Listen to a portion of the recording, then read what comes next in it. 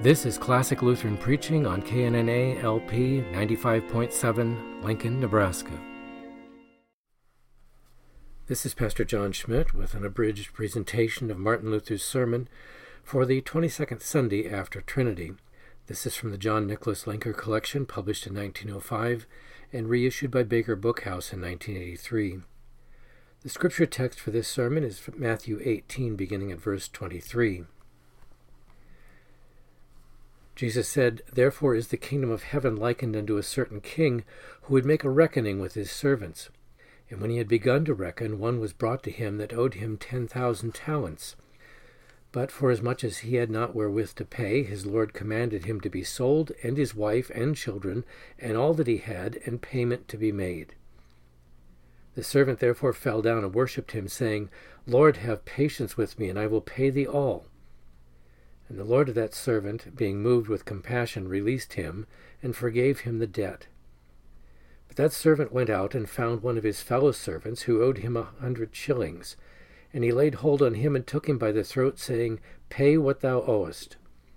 So his fellow servant fell down and besought him, saying, Have patience with me, and I will pay thee. And he would not, but went and cast him into prison till he should pay that which was due. So when his fellow servants saw what was done, they were exceedingly sorry, and came and told their Lord all that was done. Then his Lord called him unto him, and saith unto him, Thou wicked servant, I forgave thee all that debt, because thou besoughtest me. Shouldest not thou also have had mercy on thy fellow servant, even as I had mercy on thee? And his Lord was wroth, and delivered him to the tormentors till he should pay all that was due. So also shall my heavenly Father do unto you, if you forgive not every one his brother from your hearts." This is our text. This gospel or parable Christ our Lord spoke in reply to St. Peter, to whom he had just entrusted the keys to loose and to bind in Matthew chapter 16. When Peter asked him how often he should forgive his neighbor, whether 7 times were enough, he answered, not 7 times, but 70 times 7. And Christ then related this parable, and with it concludes that our heavenly Father will do unto us, if we forgive not our neighbor, as this king did unto his servant, who would not forgive his fellow servant a very small debt, after he had forgiven him so great a debt. First, before we consider the gospel itself, let us examine what kind of a rebuke it is by which this servant's right is denied. For the other servant who owed him 100 shillings should, according to justice, have justly paid him this money.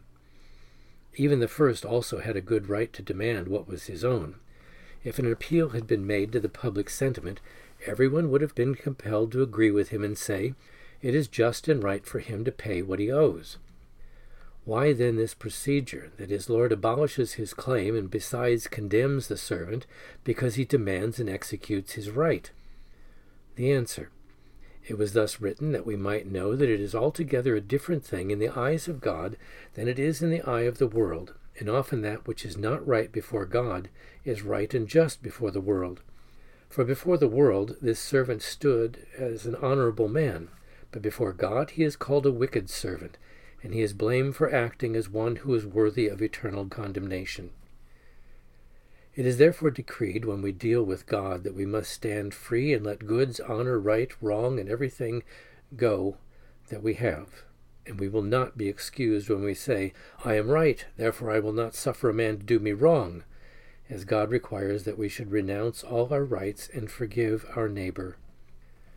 Concerning this, however, our higher schools and the learned have preached and taught quite differently, that we are not obliged to give way to another and surrender our rights, but that it is just for everyone to secure his dues.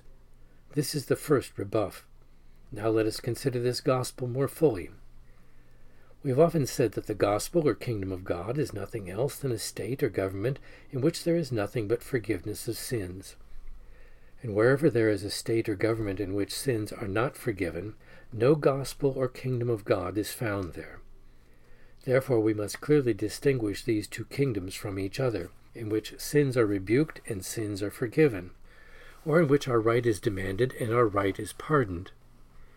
In the kingdom of God, where God rules with the gospel, there is no demand for right and dues, but all is pure forgiveness, pardon, and giving, no anger, no punishment, but all is pure brotherly service and kindness. By this, however, our civil rights are not abolished. For this parable teaches nothing of the kingdom of this world, but only of the kingdom of God. Therefore, whoever is only under the civil government of the world is far from the kingdom of heaven. For all this still belongs to perdition. As when a prince so rules his people as not to permit anyone to be wronged and punishes the evildoer, does well and is praised.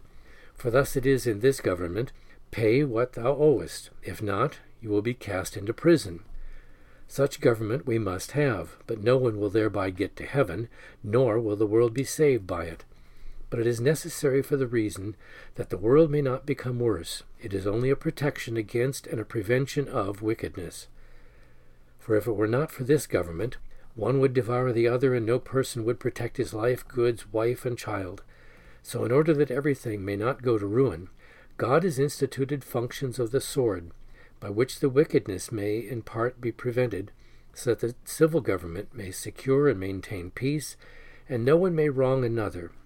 Therefore it must be tolerated.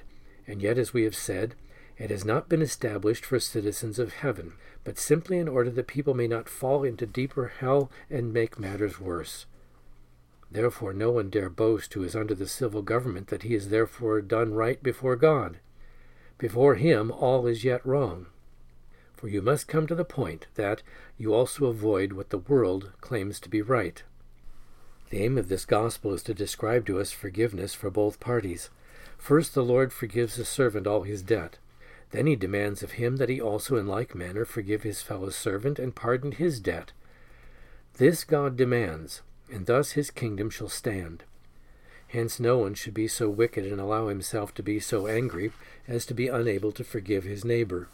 And as it is written, if he should even offend you 70 times 7 times, that is, as often as he is able to offend you, you are to let your right and claim go and freely give him everything.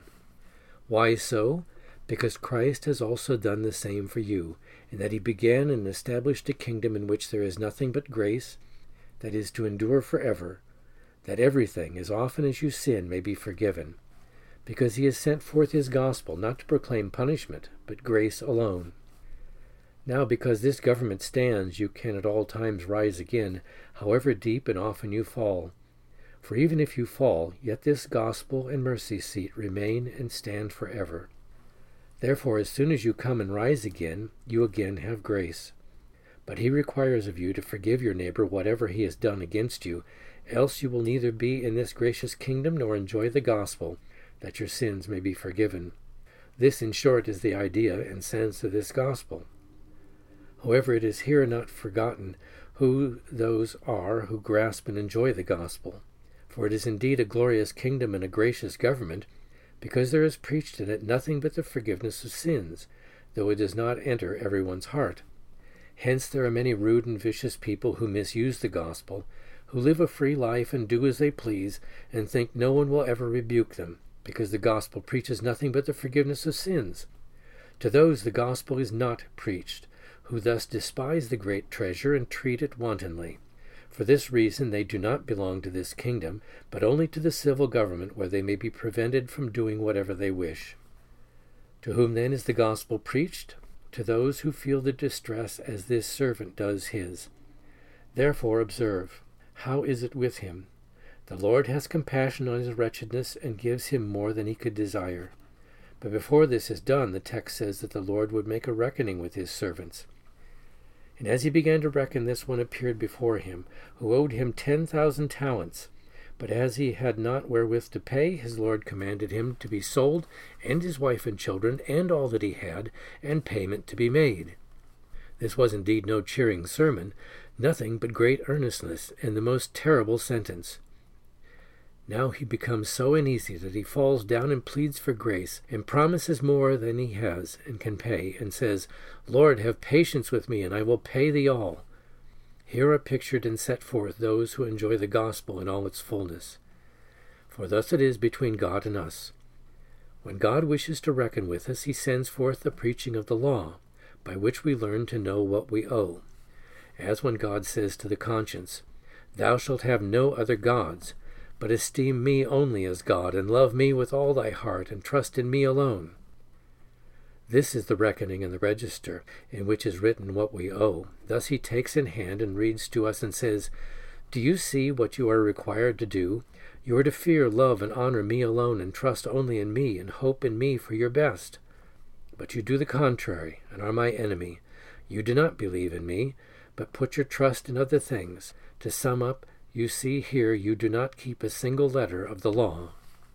Now when the conscience hears such things, and the law thoroughly comes at us, then we see our duty, and that we have not done it, and we perceive that we have not kept a letter of it, and must confess we have not believed or loved God a single moment. What now will the Lord do? When the conscience is thus led captive and confesses that it must be lost, and becomes anxious and fearful, he says, Sell him and all he has, that payment may be made. This is the sentence which immediately follows when the law reveals sin and says, This thou shouldst do and have done, but thou hast not done it. For punishment follows sin, that payment may be made. For God has not given his law to the end to allow those to escape who disobey it. It is not sweet nor friendly, but brings with it bitter, horrible punishment, and delivers us to Satan, casts us into hell, and leaves us in punishment until we have paid the uttermost farthing. This St. Paul has correctly explained to the Romans in chapter 4, For the law worketh wrath. Thus it is when it reveals to us that we have done wrong. It brings home to our hearts nothing but his wrath and displeasure. For when the conscience sees that it has done wrong, it feels that it is worthy of eternal death, and if punishment would soon follow, it would have to despair. This is meant when the Lord commands his servant to be sold with all he has because he cannot make payment. What does the servant do now? He foolishly goes to work and thinks he will still pay the debt, falls down and asks the Lord to have patience with him. This is the torment of all consciences when sin comes and smarts deeply until they feel in what is a sad state that they are before God. Then they have no rest, run hither and thither, seek help here and there, to become free from sin, and in their presumption think they can do enough to pay God in full. As we have been taught hitherto, from which also have come so many pilgrimages, charitable foundations, cloisters, masses, and other nonsense, so we fasted and scourged ourselves and became monks and nuns. And all this came because we undertook to begin a life and to do many works of which God should take account and allow himself to be paid by them, and had thought to quiet and put the conscience at peace with God, and so we have acted just like this fool in today's lesson. Now a heart that is thus smitten with the law and feels its blows and distress is truly humiliated. Therefore it falls before the Lord and asks for grace, except that it still makes the mistake that it will help itself. For this we cannot root out of our nature. When the conscience feels such misery, it dare promise more than all the angels in heaven are able to do. Here one can easily promise and bind himself to do everything that may be required of him, for he finds himself at all times thus prepared that he still hopes to do enough for his sin by means of his good works. Hence the Lord comes and sympathizes with this distress. Because the servant thus lies captive and bound in his sins, and in addition to this is such a fool as to want to help himself, looks for no mercy, knows nothing to say of grace, and feels nothing but sins, which press him heavily, and knows no one to help him. Then his Lord has mercy on him and sets him free. Here is represented to us the gospel and its nature, and how God deals with us. When you are thus held fast in sins, and you torment yourself to become free from them, the gospel comes and says, No, not so, my dear friend. It will do no good for you to torture and torment yourself to madness. Your works accomplish nothing, but God's mercy does it all. He has compassion on your affliction, and sees you a captive in such anguish, struggling in the mire, and that cannot help yourself out. He sees that you cannot pay the debt, therefore he forgives you all. Hence it is nothing but pure mercy. For he forgives you the debt, not because of your works and merit, but because he pities your cries, complaints, and humiliation. This means that God has regard for an humble heart, as the prophet David says in Psalm 51. The sacrifices of God are a broken spirit, a broken and a contrite heart, O God, thou wilt not despise. Such a heart, he says, is broken and cast down and cannot help itself, and is glad when God gives it a helping hand. This is the best sacrifice before God and the true way to heaven. Now this follows out of mercy. Because God pities our distress, he yields his claims and nullifies them, and never says, "Sell what you have and make your payment." He might well have proceeded and said, "You must pay. I have the right to demand it. I will not on your account annul my own right," and no one could have blamed him. Yet he does not wish to deal with him according to our ideas of right, but changes justice into grace, has mercy on him, and gives him liberty, with wife and child and everything he has, and makes him a present of the debt besides. This is what God preaches through the gospel, namely, he who believes, to him not only the debt but also the punishment shall be remitted. To this no works are to be added, for whoever preaches that through his works one can atone for his debt and punishment has already denied the gospel. For the two cannot be tolerated together, that God should have mercy and that you should have any merit. If it is grace, then it is not merit. But if it is merit, then it is justice and no grace. Compare Romans 11. For if you pay what you owe, he shows you no mercy. But if he shows you mercy, you do not pay for what you receive. Therefore we must leave him alone to deal with us, receive from him and believe. This is what today's gospel teaches.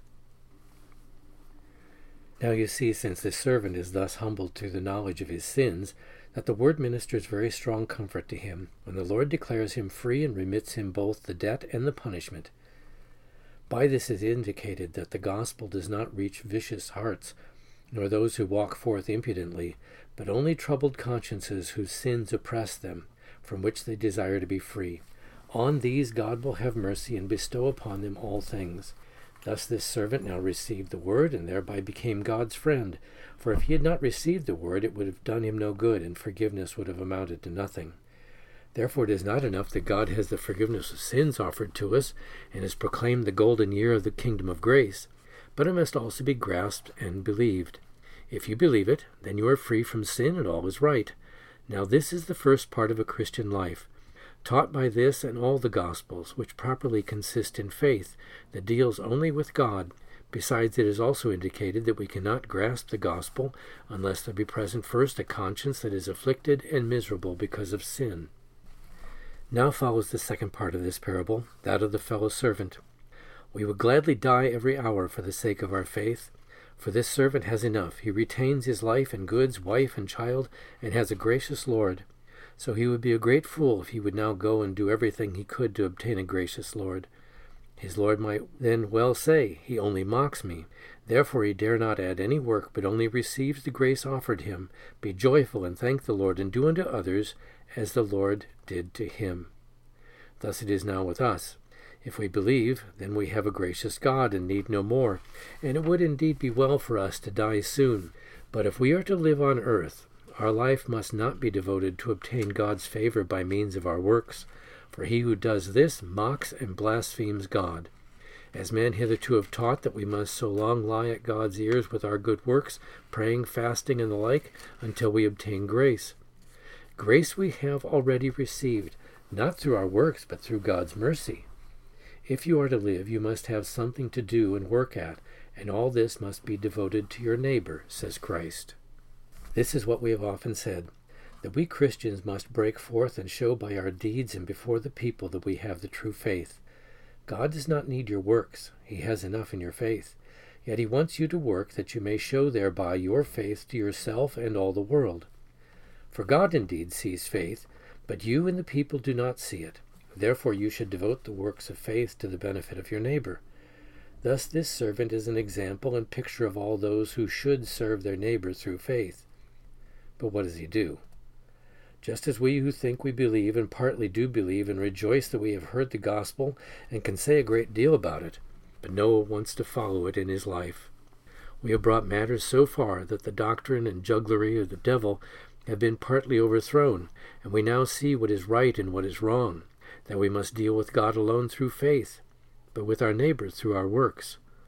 But we cannot bring it to pass that, as to love, one does to another as God has done to him, as we ourselves complain that some of us have become much worse than we were before.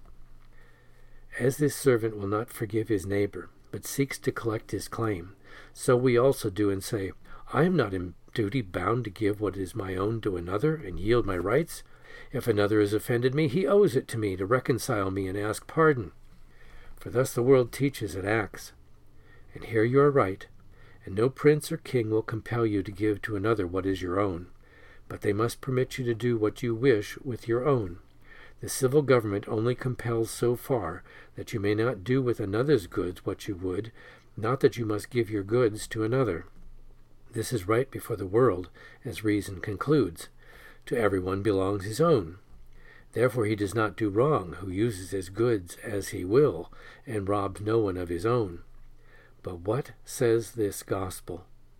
If God also would have acted thus and had maintained his right and said, I act in harmony with justice when I punish the wicked and take what is my own, who will prevent me? Where then would we all be? We would all go to ruin. Therefore, because he has given up his claim on thee, he desires that you too do likewise. Therefore also give up your right and think, if God has given me 10,000 pounds, why should I not give my neighbor 100 shillings? Thus your goods are no longer your own, but your neighbor's. God could indeed have kept his own, for he owed you nothing. Yet he gives himself wholly unto you, becomes your gracious Lord, is kind to you, and serves you with all his goods, and what he is all yours. Why then will you not do likewise? Hence, if you wish to be in his kingdom, you must do as he does. But if you want to remain in the kingdom of the world, you will not enter his kingdom. Therefore the sentence in Matthew 25, which Christ will speak on the last day, belongs to those who are not Christians. For I was hungry, and you did not give me to eat. I was thirsty, and you gave me no drink, and so on. But you say, do you still insist that God will have no regard for our good works, and on their account will save no one? Here is the answer. He would have them done freely, without any thought of remuneration, not that we thereby obtain something, but that we do them to our neighbor, and thereby show that we have the true faith. For what have you then that you gave him, and by which you merit anything, that he should have mercy on you and forgive you all things that you have done against him? Or what profit has he by it? Nothing has he, but that you praise and thank him, and do as he has done, that God may be thanked in thee. Then you are in his kingdom and have all things that you should have. This is the other part of the Christian life, which is called love, by which one goes out from God to his neighbor. St. Peter said of those who heard the gospel and again fell away in 2 Peter chapter 2, For it were better for them not to have known the way of righteousness than, after knowing it, to turn back from the holy commandment delivered unto them. Why would it be better? Because if they turn back, it will be twofold worse with them than it was before they had heard the gospel, as Christ says in Matthew 25 of the unclean spirit, who takes unto himself 7 other spirits worse than himself, comes with them and dwells in the man out of whom they were cast, and the last state of that man becomes worse than the first. Now as often as God has afflicted the people with severe punishment, he previously set up a great light, as when he led the Jews out of their country into captivity. He first brought forth the pious King Josiah, who again restored the law in order to reform the people. But when they again fell away, God punished them as they deserved. So also when he wished to overthrow the Egyptians, he sent Moses and Aaron to preach and enlighten them, as it says in Exodus 4. Again, when he wished to destroy the world with the flood, he raised up the patriarch Noah, as in Genesis 6 and 7. But when the people would not believe and only grew worse, terrible punishments followed. So it was with the 5 cities. Sodom and Gomorrah with the rest were punished because they would not hear pious Lot, as it says in Genesis chapter 19. Therefore such terrible punishments will also come upon those who hear the gospel and do not receive it. So this servant in the gospel is cast off and must pay what he owes. This means that he must endure the pain and consequences, but he who endures the pain for the debt will never be saved. For to sin belongs death, and when one dies, he dies forever, and there is no more help nor salvation for him. Therefore let us receive these things as a warning. Those, however, who are hardened and will not hear, will not guard against it. This is an elegant, comfortable gospel, and is sweet to the afflicted conscience, because it contains nothing but the forgiveness of sins. But for stubborn heads and hardened hearts, it is a terrible sentence, and particularly so, because this servant is not a heathen, but belongs to those under the gospel who held the faith. For as the Lord has mercy on him and forgives him what he had done, he must without doubt be a Christian. Hence this is not a punishment for the heathen, neither for the common crowd who hear the gospel with the external ear, and have it on their tongue, but do not live according to it. Thus we have the sum of this gospel. Amen. This has been a presentation of Classical Lutheran Preaching from the Sermons of Martin Luther, the John Nicholas Linker collection of 1905 and reprinted by Baker Bookhouse in 1983.